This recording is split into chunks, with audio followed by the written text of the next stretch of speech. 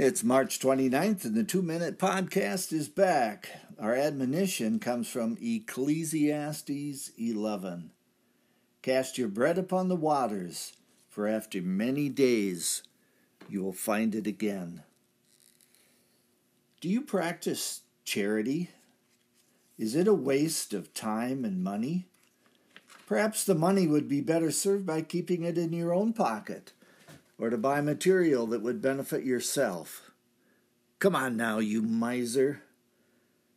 Do you not recognize the universal law of sowing and reaping? Today the popular phrase is karma.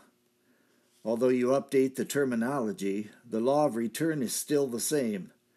Heed the advice of the verse. Donate food for the poor.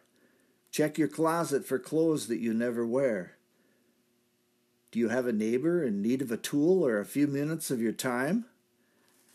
The greedy cannot spare a minute, much less a dime.